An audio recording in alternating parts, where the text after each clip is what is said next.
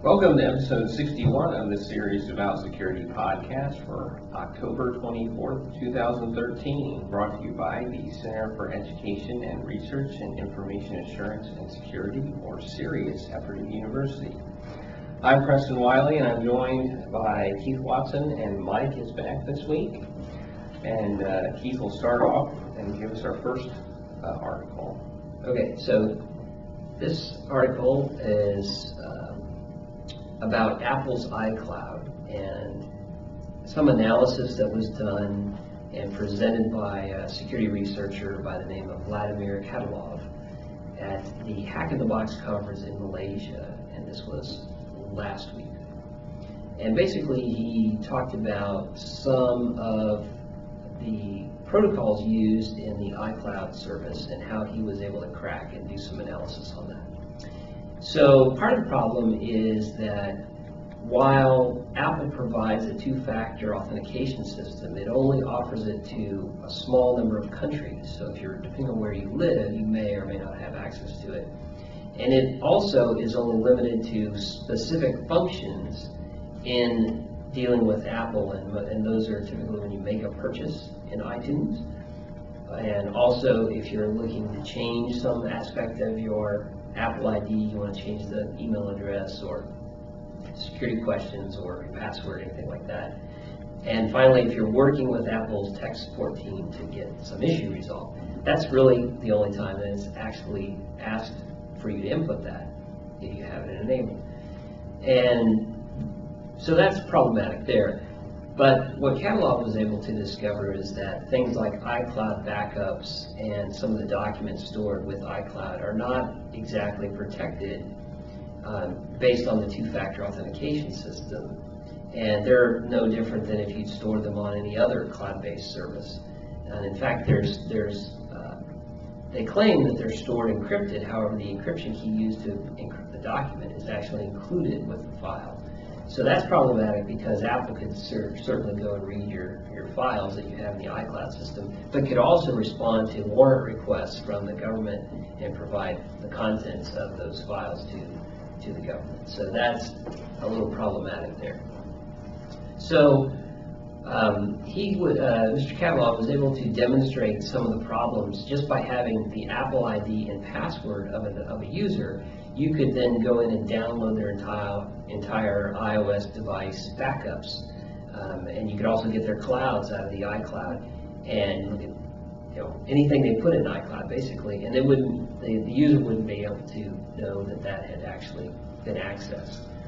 So because you only have this two-factor authentication used when you're manipulating your account and not your files, there's nothing stopping somebody that would be able to download your iCloud stuff. So that's really the problem with that. And he goes on to talk a little bit more about some of the other issues with some of the protocols themselves. But I see this as a concern because you have some assumptions that the two-factor authentication is providing some protection to your files, and that's not actually the case in this case. So if somebody were able to compromise your account credentials and steal your password through malware or phishing attempts or something like that, they would be able to basically download all your iCloud documents and have access to all of that data, and you would know nothing about it basically.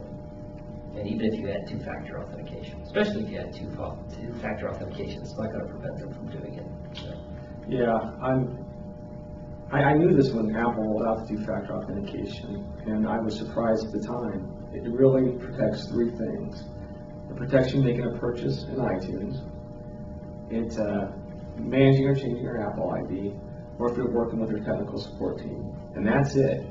Anything else you do, two-factor does not come into play. So I don't know, I think it provides a bit of a false sense of security. I mean, I've enabled it, but I kind of knew immediately that it's not really providing that much more protection, because like this article said, with the iCloud, it doesn't come into play. And as we've talked about on many episodes, we won't rehash it again.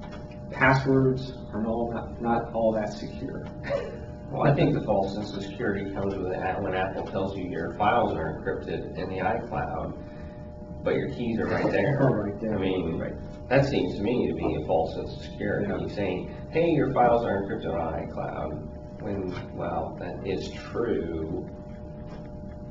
If you basically give somebody the password to your encrypted files right next to the encrypted files, are they really encrypted? I mean, not really. Yeah. So, Yeah, that is problematic, and you know, if you compared it to other cloud-based services for file storage, I mean, if you look at Dropbox, Dropbox has a two-factor authentication option, which is used when you want to log into the website, when it's used when you want to access your account details. It's used even in the clients now. But there was a transition period where the first use of two-factor authentication really was related to the website and your account details. And then later they added the ability for that to extend into the clients themselves. So when you ran Dropbox on a new machine, you wanted to link that computer, and you had to enter that now as your you know, part of your authentication was to add two-factor authentication. So maybe Apple is slowly moving towards that, given that they have a very large user base and they kind of pride themselves on having good design. Maybe it's just a slow process of rolling it out. We can hope that's what they're moving towards. I will say, you know, I've got a couple other devices, and they really do push iCloud. I don't currently use it, but you know, anytime you update your phone or put a new version on your iPad, it's like, hey, set up iCloud. And you know, it's like, maybe wait till you get it really ironed out before you push it so hard. And it comes down to this convenience versus security. iCloud is very convenient. So you always question security when something's convenient, but putting the encryption keys with the documents, that's just bad. That's just yeah, I don't think there's any question that Apple could unencrypt your files and answer legal requests or whatever, because, I mean, they have to have the encryption key because you can use your iCloud on your computer, your iPhone, your iPad, whatever. They work between devices. It's a cloud storage system. You can somewhat pointless if you couldn't share the files between multiple devices. So obviously they need to locally store an encryption key or do something really clever to avoid it. So, well, I think they could have designed that better, but the question that I would have is, you know, what was the threat that they were trying to mitigate in encrypting it in the first place? And was it just a marketing idea that, oh, we'll just tell people it's encrypted and they'll be happy even though we'll have the key to it? Or was it some communication protocols that they use where they transmit the documents separate from the encryption key and then associate them later? I don't know. yeah, I don't know. That's not information that I have at the moment to say that's what they did or not. So it's hard to say. yeah. But it does raise some issues with the iCloud service. Again, Mike doesn't use it. I don't use it, even though we have Apple devices. Well, Apple So- seems, well, I'll say one more thing. Apple seems to focus on user experience. That's And true. from a user experience perspective, you don't notice that these encryption keys are Yes. stored, you know, with the files or all that. You But- have to kind of do some hacking in order to essentially discover this and get access to them. But, and from their perspective, they're like, well, from the user experience, they're hidden. So the True, users don't true. know it. Well, that then raises that level of, Oh, yeah. of trust when there isn't really any technical protection under their false sense of security. So. Well, and I think this even came up at a conference you and I went to earlier in the week. It seems like developers, and I'm one, user experience is a big part of it. And, you know, that's what sells your products. I mean, I'm not saying it's right to have these vulnerabilities, but the pressure is always on the developers to deliver a great user experience because all of these devices are very similar. You know, so they've got to do something to separate themselves. You know, marketing, user experience, they put a lot of energy into that. And you can see in other areas where it's like, these things are hidden. Like you said, no one knows whether or not the encryption key is being stored with it until someone does some research, some hacking, and finds that there's a vulnerability there. But how much noise is this really going to make? I mean, I think this is just going to get washed into the background like many other things do. Now, if you couldn't access your phone, That's what's going to make noise and get headlines. I can't get into my phone, my code, I can no longer enter my code. That's the kind of things where the user experience takes priority. Right, well, I think with Apple, the user experience takes priority, just period. I mean, they could have encrypted the encryption key with a password, but they didn't, because probably they wanted to make sure that users could recover their files if they lost their password. Right. And various other things. They think about, well, what is the dumbest user going to do, and let's make sure that they don't do anything too dumb and make us look bad. I'll tell you some of the stories I've heard, because people know I'm a software developer, and now they know I have iPhones and stuff. If they have iPhones, I've heard these stories where, they've only worked through their carrier, and they've lost data in the past. They want to switch to a new phone, and I don't know if the carrier couldn't understand how to do it, but they lost data, and they're like, I expect better from Apple. I expect that when I get a new phone, it's all there. Well, iCloud solves that. It makes it easy. So again, I think they erred on the side of, I want to make it easy for users to upgrade. And of course, they want you to upgrade. I mean, you can see that in their upgrade cycle. That's their business model. Upgrade to the latest, get the newest features, and we will make sure you don't lose a thing when changing between devices. So, unfortunately, these things happen, and you hope they'll fix them. And now that I think the researcher, Vladimir, said, he wanted to bring it to light so they could address it. So hopefully they will. They're always quiet on what they're doing, so you just don't know. I mean, it could be that the next update they roll out, the encryption keys are no longer stored on iCloud with the documents. We shall see. All right. Well, we've talked about that one. So now, Mike, you can go to the next one. All right.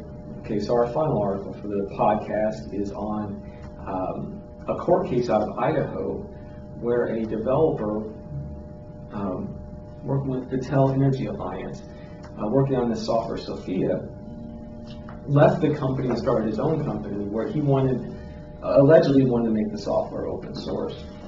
So the company, in pursuit to wanting him to stop this, claiming that they would lose intellectual property, were able to basically issue a search and seizure on his computer without any advance notice. And what it came down to in the legal documents was, on his site, they had posted that they like to hack. They enjoy hacking.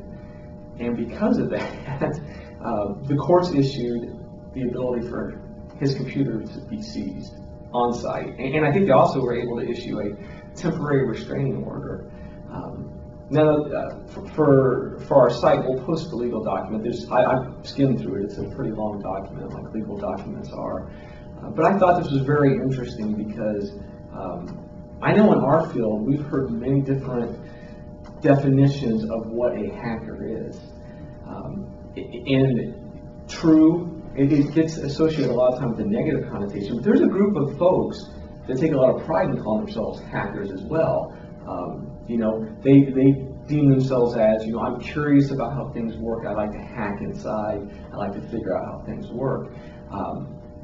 And it just was very interesting to me that the court saw that word and said, well, they basically said, well, someone's a hacker. They have the ability to basically, they have the ability to delete data off their hard drive and cover up the trail. So we want to seize this computer immediately because they're a threat. Now that may or may not be true in this case. I don't really necessarily want to get into the facts of the case so much. Just the fact, but I find it very interesting that the use of the word hacker was enough for them to go ahead and issue this search and seizure. And I was wondering, if they would have said, well, I'm a cracker instead, or I'm an IT professional, or I'm a consultant, we like to do consulting, would the court have issued the same kind of response? Would they have allowed their computers to be seized? Well, there was a few months back, a judge at one of the secret courts, the FISA courts, mentioned that he stopped being a judge because he thought that it was a one-sided thing. It was the government and a judge, and there was no there's no one to defend essentially the other side. And I think in the case of warrants, and it's a one-sided thing. You have the person who wants the warrant, and you have the judge. And so all it takes is the person who wants the warrant to convince a judge that somebody is bad, and there you go. Yeah. So I mean, of course, they're gonna portray hackers in the worst possible light that they can. Well, And there are negative things about that. There is negative stuff about that word, and you can point it out on Google or the internet or whatever. So, yeah, it's really a definition of terms here, and some parts of the court felt that was a negative connotation, like we mentioned, and decided, well, we better jump on this quick, otherwise that hacker might get away with something. Yeah. And that's problematic, certainly. And this guy seems to be just a programmer interested in developing this national security system that he had, Sophia software. But I think Patel's issue was, we can't sell it if you make it open source. So let's jump on this quick, and let's use whatever advantage we have in the court. And their lawyer said, well, he calls himself a hacker, right? I bet we could use that. Yeah. And made the case that, and probably only the negative side, the negative connotation of the word, and use that as a way to argue to get this stuff seized. So I can see that working, although I don't agree with it. Well, we've seen, I think we even talked about it before, that the courts are really kind of behind when it comes to technology, really understanding it. And that's not really a big surprise. So, like I said, maybe their familiarity with the term hacker comes from the movies. The hackers in the movies typically are bad guys, doing bad things, bringing everything down. And incorrectly doing bad things. Incorrectly doing Doing technically infeasible things. and as I said, it's a one-sided thing. So this they didn't have a chance to defend themselves. It was like, this guy, if we inform him that we're going to take his computer, then he can wipe all the data. He can wipe. He's a bad guy. Now, I'm sure an IT security researcher, a cracker, a programmer, or whatever would have the ability to do the exact same thing. Yeah. But would the court have done the same thing if he would have used those terms instead of the word hacker? Yeah, I mean, the actual language is, the court finds it significant that defendants are self-described hackers who say, we like hacking things and we don't want to stop. They find it significant. So if instead they said, we are programmers and we like developing things and we don't want to stop, Would be an issue. Because then it would be a company and you'd be impeding their ability to do business. So yeah, I like making money and we don't want to stop. And we don't want to stop.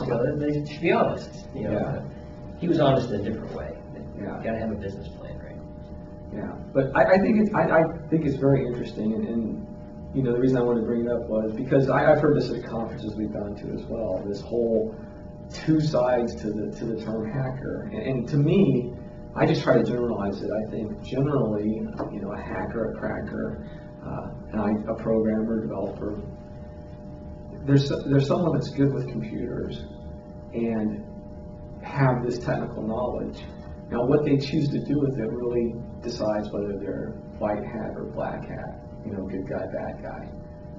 But I think those terms can be kind of interchanged somewhat within the field. It's the intent, and what we know from this case, we don't know the intent. But I think the court basically felt that by using the word hacker, the intent was bad. Yeah, definitely much. And well, anything else to say on this one? Nope. Not really. Don't call yourself a hacker. If you Don't call yourself a hacker if you don't put hacker on your resume. Yeah, probably not a good idea. Put programmer. Programmer or Business person. or whatever, security professional or or whatever. I mean, I guess. Job creator. Job creator. That's probably the best title you can have in this political environment. There you go. All right. And well, thank you, Mike and Keith. I'm Preston Wiley. Have a safe and secure day.